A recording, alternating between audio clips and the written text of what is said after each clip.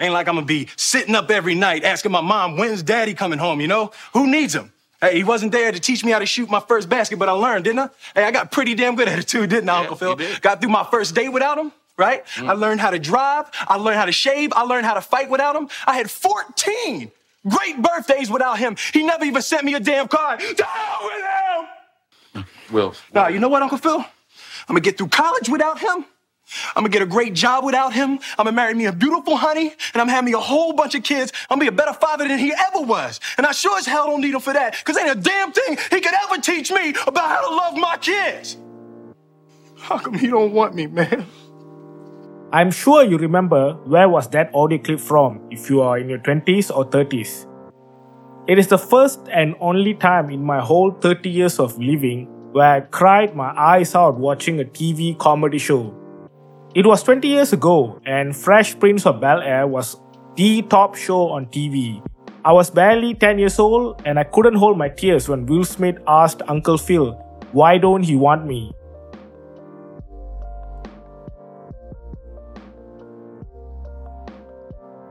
Well, for the next 4 to 5 years, I noticed a lot of my friends are in similar situations too. They had absentee fathers for various reasons.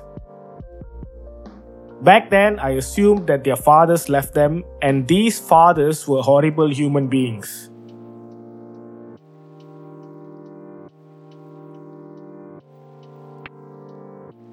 Then, when I was a little grown up, I watched a show called The Fighter in the cinema. Again, this was the first time I cried in the cinema. It's a show about redemption, where Mark Wahlberg, the main character in the movie, was the absentee father who was forced out by his ex-wife, and he was trying his best to reunite and provide for his daughter. Just listen to this scene and you'll get what I mean. Hey. Mickey, hey, how's it going? I don't think Laura's expecting me right now. What's she doing here? This isn't your visitation day, Mickey. I just want to say hi to Casey. It's not your day. Goodbye. Yeah, I'm not around next week. Come on, you're ditching the days you do have? No, I have a fight. I told you that. Jimmy. I can't get in the middle. I can't talk to her, okay? So I'm asking you, Jimmy. I want to talk to my daughter now. Talk to your father. God damn it, Daddy. Daddy's got to fight Sal Mandy. That's right. I'm going to tell you that after I win, I'm going to stop making good money. And I'll move into a bigger apartment like we talked about so you can live with me more days, okay? Yeah, bigger apartment. Wish me luck, all right? Don't hold your breath, Casey. It's cruel to mislead your child, Mickey. Good luck, Daddy.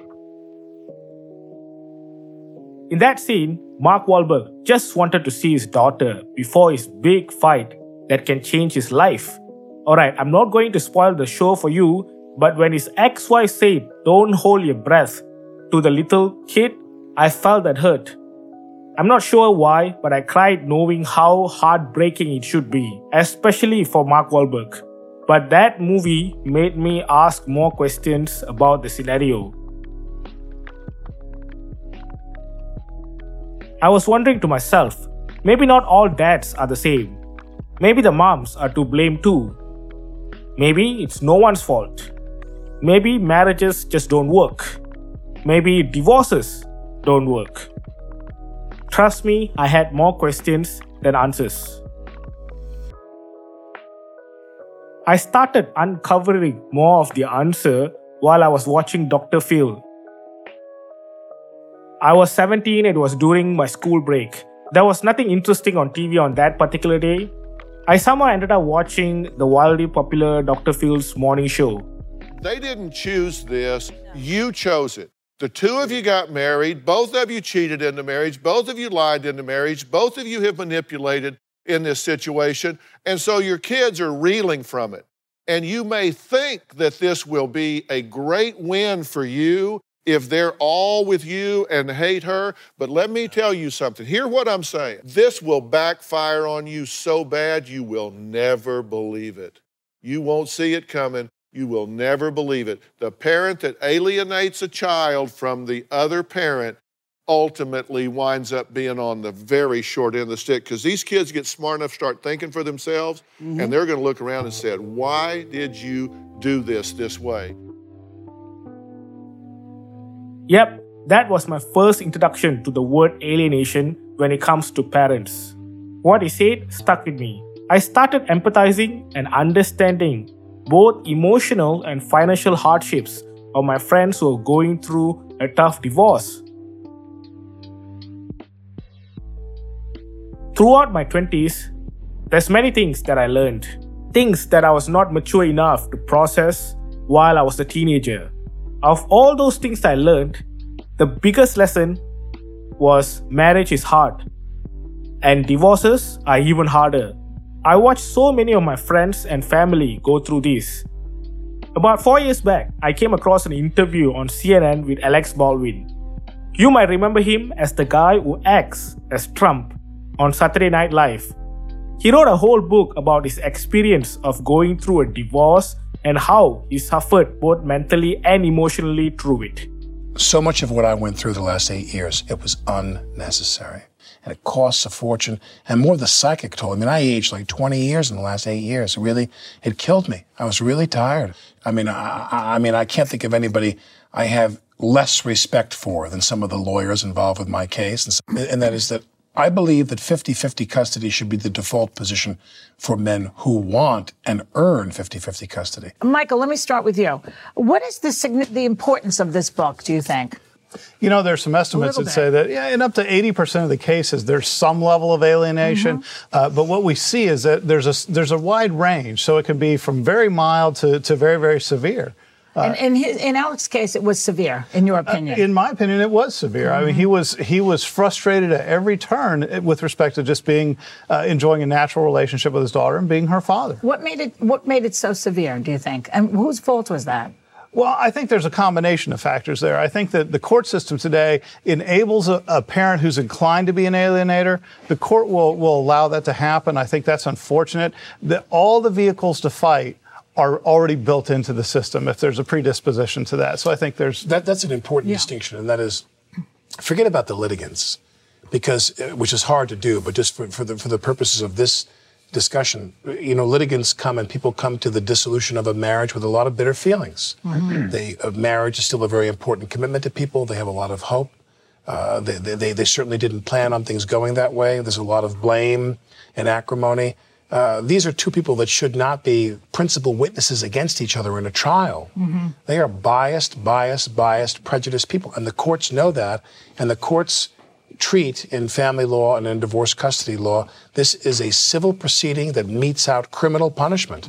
You were denied your rights as a parent based on the testimony of very, very biased people, not just the other, your ex-spouse, but some of her collateral witnesses as well. And custody evaluations are very, very biased. But the thing is, the courts know this. The courts, and they do nothing to stop it because it's a racket whereby people are lining their pockets with a lot of money. Well, we discussed that before about how it's just a big racket. Do you agree with that, Mark? Well, I do. And one of the things, too, with parental alienation is it's not always the father who is alienated from the child. I'm working on a book currently with a woman who went through this very same thing where her son, the alienation was so extreme that the father had remarried, and the stepmother told the child, because this couple was very young whenever they divorced, the new stepmother told the child, I am your real mother. This other woman, she's just this crazy lady who wants to pretend like she's your mother. So let's just go along with it from time to time, but I'm really your mother. That's the depth of the degree of alienation that she experienced. So it's not just something that is perpetuated against men, but it's also, women experience this as well. It's when you have one parent or the other that has an alienating nature, all bets are off on what's going to take place. Is it mostly women? Is it mostly women who are the alienators? I think it's more importantly, not in some gender-specific way, women are more likely to have the power to alienate. Women are more likely to be given primary custody of a child because of the way that the processes have evolved over the years. So a woman is more likely to have primary custody and therefore alienate. I thought that I had some answers, some things figured out, but once I watched this interview with Alex Baldwin, I had way more questions. Is there a gender bias when it comes to the family court? Is there a way to make divorces work? What is the best way to decide on child custody? How to make a shared custody work? How to fix the current flawed divorce and custody laws? Is 50-50 the way to go when it comes to custody? How about domestic abuse? How does that fit in this whole alienation thing? Trust me, I had a lot of questions. In fact, I had way more questions about how the legal systems, politicians, and the people we elected to office have failed us when it comes to parental alienation. Did I wrongly assume that all parents who leave their kids did so because they are horrible human beings? Or did they get bullied, cornered, or worse, forced to abandon their children by the law, or maybe by their ex-spouse? Why is there not much exposure and discussions on this issue? The more I spend time searching for answers, the more I realize that this is a deep-rooted problem. The silver lining is that over the last few years, there are a lot of experts, from psychologists, lecturers, researchers, NGOs, and even judges, are trying to fight this injustice and bias, but it hasn't been easy. Let me show you how a judge named Lisa Gorka from United States did this and almost lost her job. Any lawyer, judge, mental health professional, or caseworker who has any involvement in the family court is aware that one of the most devastating issues we face is that of parental alienation. The definition of alienation is to make hostile where previous friendship had existed.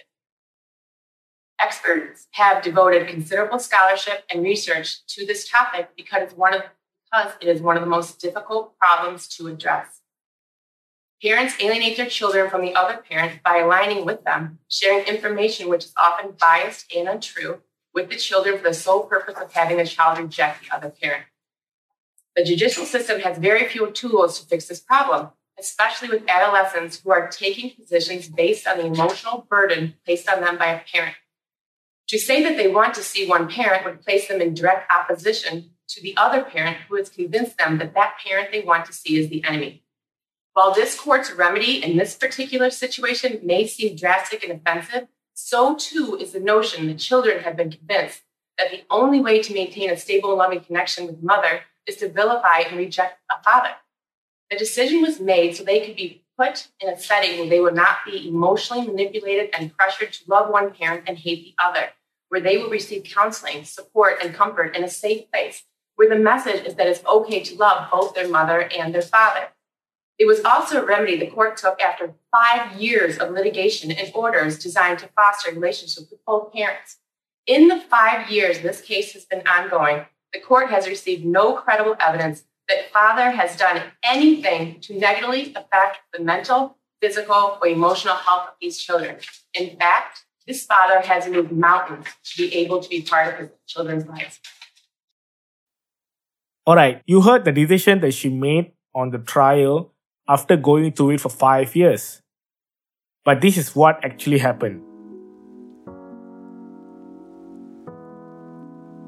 The children refuse to go to visit their father because they have been brainwashed to believe that the father physically abused the mother. Seeing this, Lisa, the judge, got really angry with the kids and said that they were acting like members of a cult. Well, since the kids said that they would rather go to jail than visiting their father, she sentenced them to what basically is a kid's prison. She made sure that the mom and dad are not allowed to visit until they had been rethought to accept both their parents. The kids were in jail for a while, and this case, of course, got a lot of media attention. Everyone kind of freaked out and demanded Lisa to be fired. She ended up being charged with abuse of power. Of course, she was found guilty, but ended up keeping her job. Now, my question is, did she really do anything wrong? Ultimately, she admitted that the decision is a bit drastic, but is done to make sure that the kids have better future. So why did people freak out? You see, when it comes to parental alienation, even if you try to do the right thing, sometimes everything around you is designed to make sure that the injustice prevails. How insidious is this parental alienation issue? How deep do we need to go? For example, in my country, Malaysia, parental alienation is not mentioned, addressed, or recognized by any law. In many countries, the politicians are purposely hiding the severity of this issue to keep a good image of the country. In countries like UK, there's a group of people who are fighting to include parental alienation within their domestic abuse bill. The progress has been extremely slow, but it is progress nonetheless. Now, there's another big part of this that we haven't talked about. Since the first time I cried watching The Prince of Bel-Air, to now, 2 decades after, I know one thing for sure. The person who is most affected and have experienced the most loss in all the situations is the child. Imagine being stuck in between all these custody battles for years. Imagine not knowing who is your dad or mom, what's their culture, or not having half of your family tree. Imagine not knowing your full medical history because you were alienated by one of your parents. Imagine watching your parents go through a tough divorce in court while you might be getting brainwashed, being gaslighted, or worst, being used as a bargain for divorce child support payments.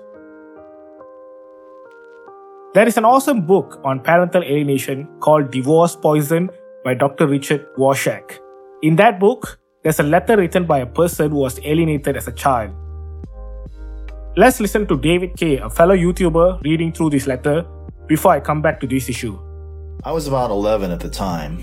My first memory of my mother expressing outrage that I still love my father was when my father took me out to lunch to tell me about the divorce and tell me what my life would be like after the divorce. I recall asking if it would be like a friend's situation, and he said yes. This friend enjoyed a good relationship with both parents, and I recall feeling satisfied with this and not feeling frightened at all about the changes that would occur in our lives. When I came into the house, my mother immediately asked me how I felt, and I said fine, and she burst into tears and raged at me for the first time in my life. She repeatedly stated that if it was her father who left her mother, she would be so angry that she'd never speak to her father again. I clearly recall thinking, uh-oh, I'm not supposed to be okay with this. I still remember my father being so surprised and confused the next time we talked, and I expressed anger toward him and outrage that he was leaving us. That experience marked the beginning of my mother's systematic brainwashing of us. Each time I was with my father, our relationship would return to normal, as would my feelings for him. But upon coming home, I was literally bombarded by my mother, who fired questions at me, asking me how I felt, what we did, etc. I recall her telling me that he was undependable, that he didn't really care, and that if I still loved him, it was only because he was brainwashing me. This is what life was like throughout adolescence. Whether it was my mother constantly putting my father in no-win situations as proof of his horrible nature, or my mother telling my father, without our knowledge, that we didn't want to talk to him because we were disgusted by him, and then getting off the phone and telling one of us that he didn't want to talk to us because he was upset with us, or her encouraging us to write our feelings in a letter to him that she said she would never mail, and then mailing it to him anyway without our knowledge. My mother was also very indiscriminate in whom she badmouthed my father to, particularly anyone who expressed concern for him. Most people backed away from him because they just didn't want to deal with the mess, which left us with the sense that she was immensely powerful. No one really saw the truth, so what was the point of fighting it? My father never badmouthed my mother. If we ever did complain about her to him, I recall that the most he would say is, "She hurts the ones she loves the most." Can you feel the amount of pain, confusion, fear, anxiety, and trauma in the letter? That's what happens in most of these situations. After 2 decades of my life having all these questions and little to no answers, it is time for me to figure out the real answers for all these tough questions. It is time to get to the bottom of these. This is what this podcast is all about. It is called You Are Double because every one of us came from two people. The genes inside of you are from two sets of genes mixed together. How you look, from how tall are you, how short are you, from how dark or fair are you, how small or big your features are, from your eyes, nose, mouth, and all that. More importantly, you are also the mix of two different cultures, two different families. So yes, two people, and that's why you are double. Now, with that said, throughout the upcoming episodes, I will search for the answers by speaking to child and marriage experts, divorce lawyers, lawmakers, politicians, community leaders, and of course, children and parents who have gone through parental alienation.